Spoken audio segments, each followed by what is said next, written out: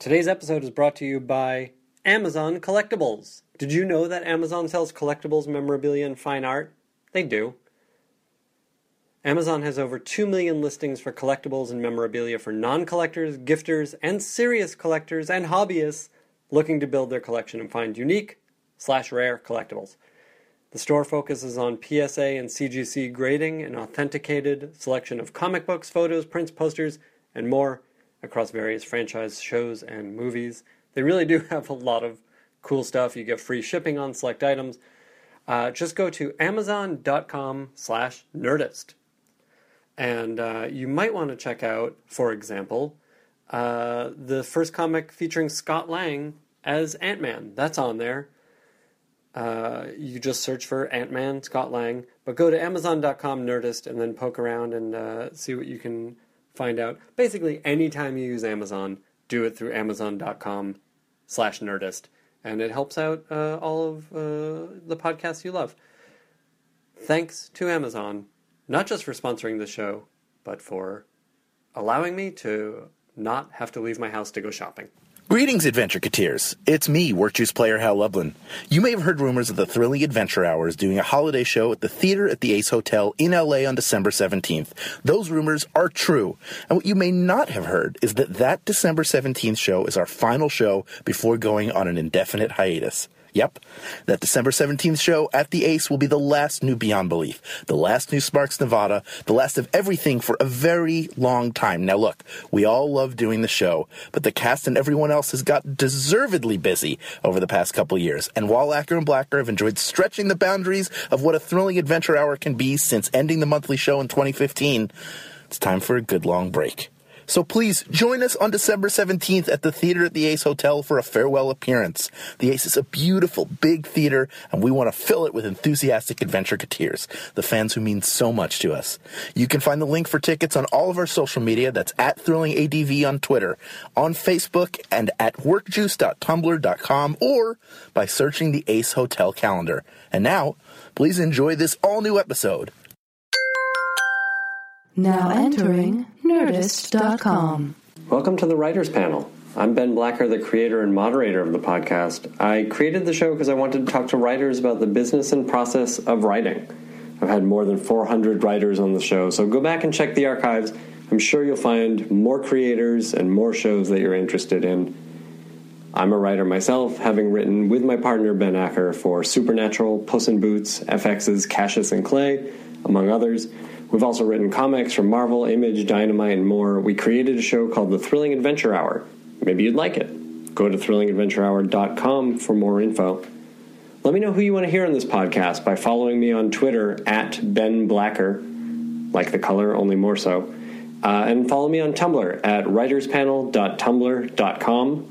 And if you enjoy the show, please leave a review on iTunes. It always makes me feel good about myself. They write, they talk, and talk about what they write. Tune in tonight, or whenever the time is right. It's the Writers Panel with Ben Blacker, and it's starting now. Oh, yeah! Let's start. Patrick Ness is here. Or I'm here with Patrick Ness. Hello. Thanks for taking the time. Oh, no, my pleasure. I saw A Monster Calls. You did some good work there. Thanks. Thanks, I guess. Sure. Is it? No, it's really impressive. It's a good movie, and I think, it's a weird thing to say that the script comes through, but there are a lot of, it's a movie that could have been buried in special effects or, action or any of this stuff, but there's an honesty to the movie that I think comes through. I really hope so. I wrote the script on spec before I didn't have a studio or a director attached, because I felt I knew if the book worked, I knew why it might work, and I knew certainly what was important to me in the book. And for example, I'd had some rules about the book. Nobody says "I love you," for example. Mm-hmm. They just the book is hopefully suffused with love, but I didn't want any cheap crutches, and I wanted it because that felt false to what he was going through. And so for the film, I thought I had people who were interested in the book, which is great. It's always really great. But even a few people, not most people, but a few people had started to suggest things that could be changed that I didn't care for, to soften it maybe. People who think they understand kids but don't really is my feeling. And so I thought, okay, you know what? I'll at least start the conversation. I'm not a filmmaker, but I can at least say this is what's important to me, and maybe if I'm lucky, a filmmaker will respond. And Biona did, and so it was. That's the premise on which we started. That we would try to keep it honest and would not let the effects overwhelm. And just because what was important is that he's going somewhere, and he's going somewhere important. And so it's it was kind of it's the most any writer can do. Is I had the script.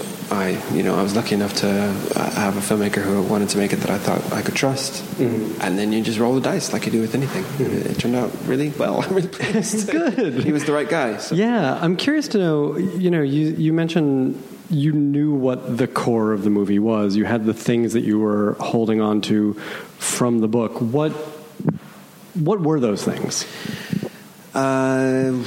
They were. When writing the book, I knew that if I wasn't moved by what Connor was going through, then there was no chance that a reader would be. I think it's arrogant to expect a reader to experience something you don't. Like if you're not laughing, it's not funny. That kind of thing. And so there was just a kind of. I hate the word brutal. But it does feel brutal, and it feels for a kid going through that. It feels brutal. It feels like he's being punched, and you can obviously can't never do that because a reader will give up. I'll give up if I think a book is going too far, and I'll give up in a movie if I think it's going just pushing buttons for the sake of pushing buttons. But I really thought that this has to hurt, and if it doesn't, it's a lie. And it's not hurting for hurting's sake. It is going somewhere. I mean, the real important guideline that I kept telling myself is sad but not bleak, because I think it's quite hopeful. I think a movie's even more hopeful. Yeah. But it was things like no one says I love you, even though there's lots of love everywhere. I didn't want to lean on that. And there's one comedy hug in the book. There's a few more hugs in the movie, but it's a movie. Nobody says the word cancer. It was all about taking away the easy movie of the week crutches that I felt like the story could easily lapse into, because we've all seen the story about somebody dying of cancer, but that's not really what this is about. This is about being consumed by the fear of loss so badly that it's destroying him, and so it was throwing away the convenient crutches that might be used. That makes a lot of sense. I'm curious. I've been thinking a lot about the idea of adaptation, and writing this film based on your own book. Did it not feel like you'd told the story already? How do you find something new? Well, that's the thing. I've been in that situation with other material where I thought, no, it's time for somebody else to have a look at it. But this one, because the book has an unusual genesis in that I took the idea of a writer who had died and then took it on, moved it on. Because it started with a writer who died, and because I took her material and sort of, as I say in the intro to the book, it's like a relay race. I took the baton and ran with it, and then handed it on to the illustrator, Jim Kay, who brought other stuff to it.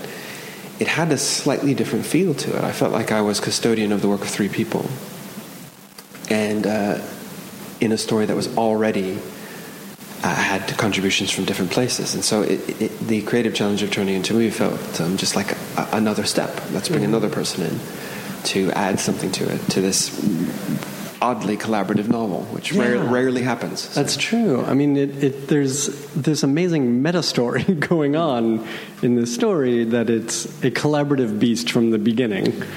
And then, of course, it's a story about stories in many ways.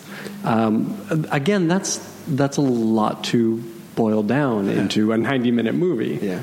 So where do you begin? I mean, as you said, you've taken a stab at adaptations before. I think you've written other media for other outlets in the past. Is that right? And I've done other adaptations, but Sense of Monster Calls mainly. Yeah. Well, in my head, I thought more in terms of remix, because I could understand that creative. That made some sense to me. That felt less. Felt less like a free fall. Like I feel like I should always be nervous. I should always be worried that I'm going to screw up, because it makes me pay attention. And complacency is just death. So I thought I'm going to take a chance on this, and so.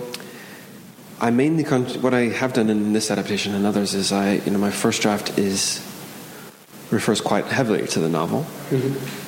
But in a way, it's the same way that I plot a novel, which is I make sure that the plot is working.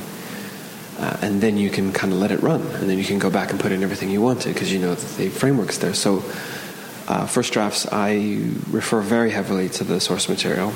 And then I put the source material away for second and third and fourth drafts. And I mean my own drafts, not the drafts that I would turn in. Right. Because the movie has to exist on its own terms. And then as you go through it again, and then again, and then again, and then again, you start to sense the different shape that it needs. The movies are, there's just, there's technical challenges. The movies are shorter. You have less space to tell it. What you get in return is the visuals, obviously. So for me, it was I knew that there are definitely beats that were absolutely fundamental to the story for me. The very first idea I had from Siobhan's material was Connor coming out of the second tale to find that he's destroyed the grandmother's sitting room. And that felt like everything I wanted. The anger and the transgression and the expressed rage. There's no going back from that. And so things like that, I knew that they needed to hit in a particular way. And I knew, obviously, the tales and the tales in the book arc in a particular way, and they need to do the same in the movie. He's told the first tale. He enters the second tale. He's the hero of the third tale, and he tells the fourth tale. And so it's things like that I sort of feel by instinct when I'm doing a novel, that I knew were important in a script. And so you put them in the script, and then you realize that the script is far too long and really, really, fusty and far too much like a book. Sure. So then the next mini passes are just finding better ways to answer the same questions, and learning where shorthand can work, and because there's so much fantastic, amazing, magical shorthand in a screenplay. And really using it to best benefit, and it's a great creative challenge. I really believe that the only person who should tell a writer what to write is the writer themselves, and that is, for me, that is true in terms of age group, in terms of genre, in terms of medium. You may not be great at everything, but if you want to try it, if you've written a book and you want to write a TV show. I wrote a TV show. I've never written one before. It's turned out pretty well, I think, I hope. So, just go for it. It's storytelling. Sure. But that's an easy thing for writers to say, right? Is we know how to do this. The act is very much the same, but the execution becomes very different. Yeah.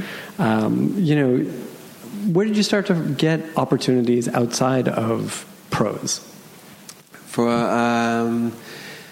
A lot of them came from Monster Calls. I had done some radio stuff, and I did the sort of first screenplay that everybody needs to do. It's like the first pancake. It turns out bad, so you throw it away. Was it an original screenplay? It was terrible. Tell us all about it. We won't speak of it. And but it got it out of my, got it out. I learned, and that's what I really want to do. I want to keep learning, and I want to keep, exercising new muscles. Because again, complacency is just creative death for me, and like I said, I like being a little afraid. So I've taken on challenges like I did a radio play, I did a radio monologue. That wasn't my monologue, but I wrote a monologue, and every story is a technical challenge. And it's like, I hesitate to talk about it because it's like that thing, only really bad actors talk about the craft of acting. That's what this whole show is. And the craft of acting, the craft of writing. But it is there and there. But there is craftsmanship to engage with, and so the challenge is obviously to engage with it creatively and artistically, and that's true to your story. And I've always found a set of limitations, arbitrary or not, a real spur to creativity. Because for me, it's a kind of rebellion. I was raised in a very religious family, and I was secretly dating boys on the side, and so I thought, how can I follow the exact letter of the law here and still get away with what I want? And to me, that's what screenplays are. That's what anything is. It's how can I follow your rules on television, even in a novel, even a short story. How can I follow rules, which are sometimes challenges I'll give myself, like nobody says I love you in the book, so how do you make it full of love without that?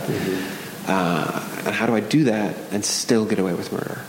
So that's the kind of challenge I take. Yeah. Did you do that from the early novels? Did You do that from early on? I mean, I always one of my big philosophical points about writing is that real writers don't write; they write anyway. And so I didn't think anybody was ever going to publish my first novel. I wrote it anyway. Mm-hmm. I assumed no one would ever film my script of A Monster Calls. I wrote it anyway and did the best job I possibly could. And it's gotten me tons of work, which was a pleasant surprise. So yeah, write anyway. Absolutely write anyway. And take a challenge. It may not work, but it definitely won't work if you don't try it. Mm-hmm. So... yeah.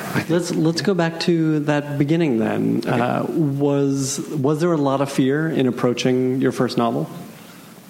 Well, I mean, yes and no. It depends on how sort of serious, how much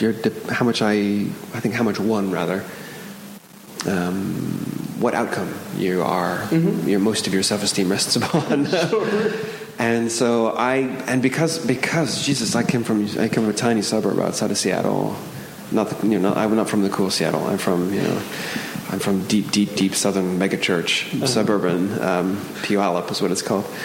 And I assumed that nobody would ever publish a novel I wrote, which in a way is freeing, because then I could just write whatever I wanted. But you're compelled to write it, clearly. Yep. Those are the novels I like to read by people who seem like they have to write it, or it would cause them pain, or, and that, I mean, that's a terrible way to put it, but that's interesting to me. So I thought, well, I don't necessarily believe in an afterlife, and if I don't write a novel now, it's not going to write itself. Mm-hmm. So I like cumulative work, so I just would do my 1,000 words, and then I'd rewrite those and add another 1,000 words, and my goal at the time, I just wanted to finish a book that was decent, and then I moved to England, and my partner's English, and I finished it. I thought, well, might as well see. And so I sent query letters and synopses and sample chapters to every even remotely plausible agent. I got one. She got the book published. I mean, it is as difficult and as easy as that in a way. So it is. It's about writing anyway, and calling yourself a writer. And I would get up an hour before work and write. Because those novels come from just normal folks. Yeah. They don't. You don't get born into some family. Well, maybe some people do, but most of us, we just write a book and make it as good as we possibly can. I think that's an important thing for a lot of, especially new writers, to remember is they do come from regular people. They come from us, and there's really nothing special about us except we chose to do the thing that we wanted to do. 99% of deals come from people who have written an entire novel. That's also key. Write the whole thing, your first one, and they just sent it off, to agents usually. Still how it still works usually, but the big deals you hear about are rare, and it might happen to you. But what's probably more likely is what happened to me. I got a pretty good deal that wasn't super mega blockbuster. You would not be impressed by the number of digits in my deal, but I didn't care. I got a book deal, and more. I got a published book, and I could hold it in my hand, hold the hardcover in my hand, and it sold in its dozens to friends and family. But I wrote another, and then I wrote another, and I kept taking chances when they would come up and taking opportunities. But really, I am just a guy who wrote a book. I didn't have any contacts in the industry. I didn't, I just wrote a whole book, and somebody else liked it, and off we went. So. And that's what it takes, right? That's what it takes. Someone responding, the right person responding, certainly, but also you had the material to back up your desire. Yeah. So that's why I say write the whole book. I think that's great advice. I'm curious about, it often feels like the first book is, or even the first screenplay, whatever it is the story that the writer is compelled to tell. This has to be in the world. So what happens next? Well, I mean, my first book, fortunately, my first book wasn't even remotely autobiographical. It was set in a made-up city with a herd of rhinoceros that wandered the place. This doesn't mean it's not autobiographical. Yeah, well, it's true. I mean, there are bits and bobs there, never one-to-one. But my second book was a collection of short stories.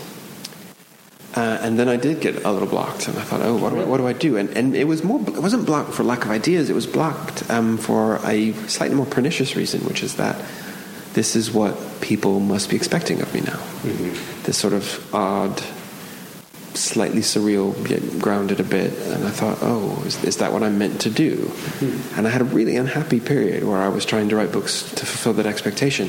Yeah. And I discovered, somebody discovered the hard way, is that if I don't write it because I'm burning to write it, no matter how weird or inappropriate, or not inappropriate is a terrible word, but how inappropriate to the current contract it is, sure. Nobody's going to want it because I'm not in it. So after some struggle, I just said, screw it. And I had this thing that I really wanted to write, and it was turned out to be for teenagers. And I always say my job at the moment I discovered it was for teenagers is to go, fantastic, let's see where it goes. Did you resist that at all, nope. knowing it was for teenagers? Nope. Really? Yep. I just thought, great, let's go for it. Storytelling, they demand a cracking story, which is a really good challenge, mm-hmm. and they demand a kind of emotional sincerity, but not in a dumb way. That which I think is the secret to the appeal that it has for so many adults. And if you do those two things, which I like doing anyway,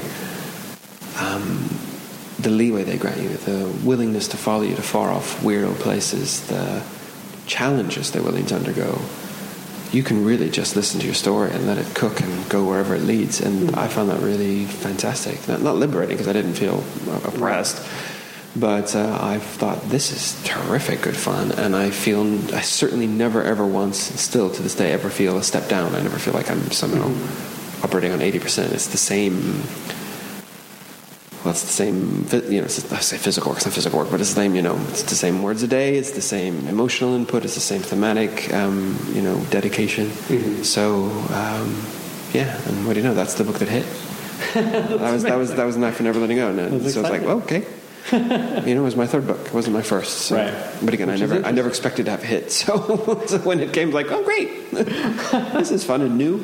I want to ask about that words a day and sort of get into the nuts and bolts of your process. What does a day look like for you when you're working on a novel? First draft, I'll usually do. I started at 500 and then I moved to 1,000. Now, just because I'm used to it, I usually do 1,500 words a day. That's so reasonable. It is. I have to say, that's really a reasonable number. You can still have a life. It's not no work, but mm-hmm. neither is it impossible. And I feel like I've done something. Then what I tend to do is the next day I tend to go back to the beginning of that, make rewrites in pen, and then I add 1,500 words to that. Oh, really? So that I'm constantly massaging the material until I get to a chapter or a part, and then I'll start over. Mm-hmm. So that by the time I finished, I got a fairly well massaged, if massively expansive, first draft. I think, from my feelings, I always would rather overwrite than underwrite in a first draft, because I really love rewriting and I love cutting. Mm-hmm. And incidentally, let me just interrupt for a sec. 1,500 words a day. How long does that take you during the day? It depends on the day. Yeah, it depends on the day. Usually not more than 3 or 4 hours. All right. I usually have other things going on, mm-hmm. but there just comes a point where I hasten to add that nobody can tell you how to write. They can only tell you how they write, and that's a big difference. There are writers who write for 10-hour stretches, mm-hmm. and they write great books, so who am I to question their process? It's just what personally works for me. I feel like I'm running a little dry by the end of that. And so what I found is that I tend to then switch to another writing project in the afternoon, say, because it's a different muscle, a different kind of thing. Or if I'm rewriting one thing, I can be first drafting another thing. Sure. And 5 or 6 or 7 months in, depending on how it goes, I've got enough of a mess of a novel there, and you go, oh, that's what I meant. Right. And then do you need a little distance after sort of finishing up? I go right back in. I know authors who definitely don't. And again, there's no right way to do this, but I remember Stephen King, if you have finished a draft and then put it away for a year. Mm-hmm. Oh, that's really fascinating. Interesting. Most of us can afford to do that, I don't think.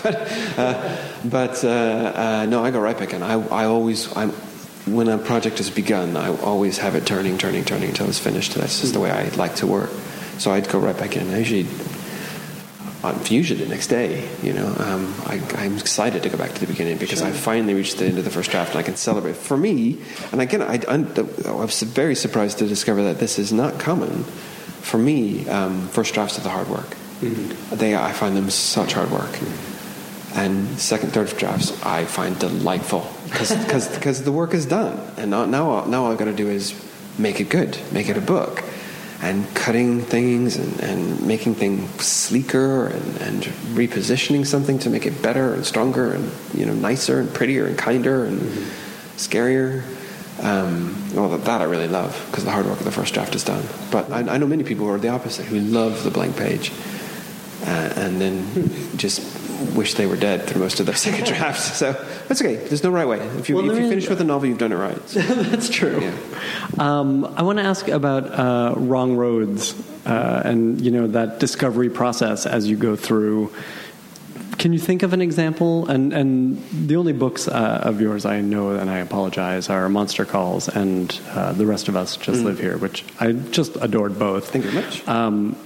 Can you recall discovering things along the way in those books, or going down wrong roads and then correcting? Yeah, well, my process in a first draft is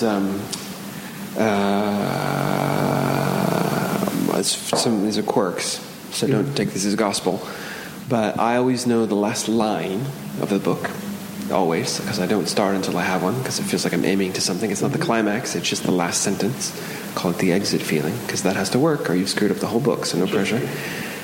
I've got a vague idea of what kind of story I want to accomplish, but more, I usually have 3 or 4 things in the story that are very exciting to me that I want to write.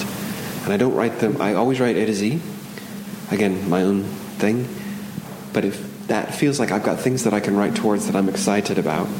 So with 3 or 4 things and with the last line, I feel like I have enough so I don't feel lost, but I've given myself enough space to create along the way.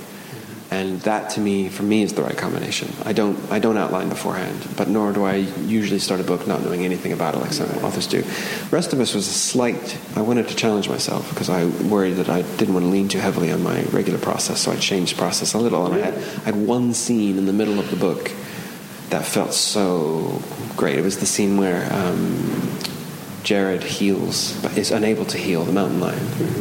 And that's the scene where he confesses something to our main character. And that felt like such a strong scene. I thought, ooh, I don't know where this is going to go. But that feels really strong, so let's begin. And so that was more of an exploration than the other ones, but I was really enjoyed that.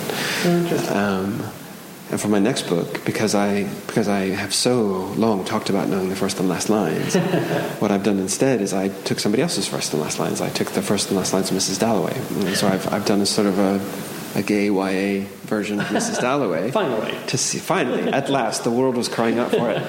And I thought, that's a challenge. Here's one of the greatest English language novels ever. I'm certainly not trying to equal it, good grief. But to think, okay, here are these limitations. You have to begin with this, end with this. It has to take place over the course of a day, like Mrs. Dalloway. It has to end in a party, like Mrs. Dalloway. There has to be a separate story from our main hero, like Mrs. Dalloway, and Septimus is the soldier's name. And I thought, all right, bring it. Let's see. It's a frightening thing. That's really neat. But I felt like let's take the leap and see what the hell happens. I don't refer myself to the royal we. I will take the leap. Yeah. And let's see what happens. So. But it's so funny to me that I don't know we don't talk about it very much. I've talked to 500 writers on this thing. We don't talk about the games we have to play with ourselves to do the work, and it's work we want to do. Yeah. Why do you think we have to do that? Because it's hard work, and there's a million distractions. Social media has not been of benefit to many writers. It's just hard. The blank page is a hard place. It's a really, really hard place.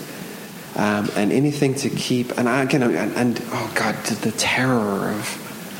complacency. I just used that word. I'm so scared of that. And of just writing something crappy. That terror is enormous. It's a great big yawning void, and there's nobody there to lead you along. It's all you. It's a year-long act of faith.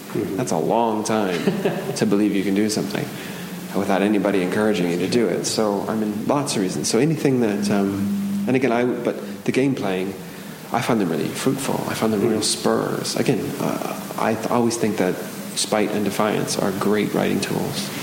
To say, oh yeah, you're going to give me the vision? Oh yeah, well I'll show you.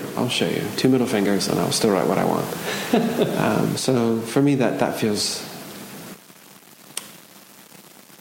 Yeah, why not? Anything that gets the words down. Yeah, I think that's great. And I think, again, we all write in different ways, but this stuff is helpful to people to know that people working do these things. Yeah, we check Twitter just as often as you do. Yeah, probably more. Yeah. Our days are free. Yeah. A couple things, and we'll wrap up. Let's talk about some of this Doctor Who stuff. Okay. You can talk about it, right? Yeah, it comes out a week from Saturday in the UK. Oh, terrific. It comes out 22nd of October in the UK and in Canada. And this is the spin-off. It's called Class. Yeah, and it premieres on BBC America in the spring with the new series of Doctor Who. So. That's so exciting. Yeah. How did you get involved with this? And tell me about playing with these toys. Well, they, like I said, a Monster Calls got me a lot of work, which was a lovely surprise. And it's been very enjoyable. Learned so much stuff. And they approached and asked if I wanted to write for Doctor Who. And I said, fantastic opportunity, but I have just done a bunch of work for other people, and I'm really in a position right now where I want to do something that's my own. And they said, well, we have this other idea. And you never know when an idea is going to take root and sprout like crazy. And I think my job is to just take it and run with it wherever it comes from, and not be a snob. And they said their premise, and I said, I know exactly how I would do that. And I told them my philosophy of YA about agency and point of view and who makes the decisions and who drives the story. And I said, and I know how it would end, and I know who the characters would be, and I know what happened in episode 1. It just tumbled out. And so I think they were a little frightened by my enthusiasm, but they let me go with it. So, is there? And you had done some stuff with them before. Only a Doctor Who short story. Oh, that was it. Yeah, really? That's it, yeah. Was there, even in approaching that short story, was there some? There's when you get to play with someone else's toys and these kind of big toys. Yeah. You have to get over that to an extent. You have to get over it, but it's because I get asked that a lot. I get asked that a lot, particularly by Doctor Who fans, and I understand the worry. Mm-hmm. I absolutely understand the worry that here's this thing we love. Are you going to sneer at it? Are you going to mess it up? Are you not going to understand it? And I really understand. I really get that. And so that is implicit in the question, which I get. Oh, interesting. But I wouldn't do it if I didn't love it. Right. And because then it would just be a terrible project. If I didn't love it, there'd be nothing of me in it. It'd be purely mercenary, and that's just not how I work anymore. He says, that's just not how I work. I'm in my mid-40s, and I got successful late, so I know all the crap you got to go through. I'm not interested in doing stuff just for the paycheck because I know it's going to be crap.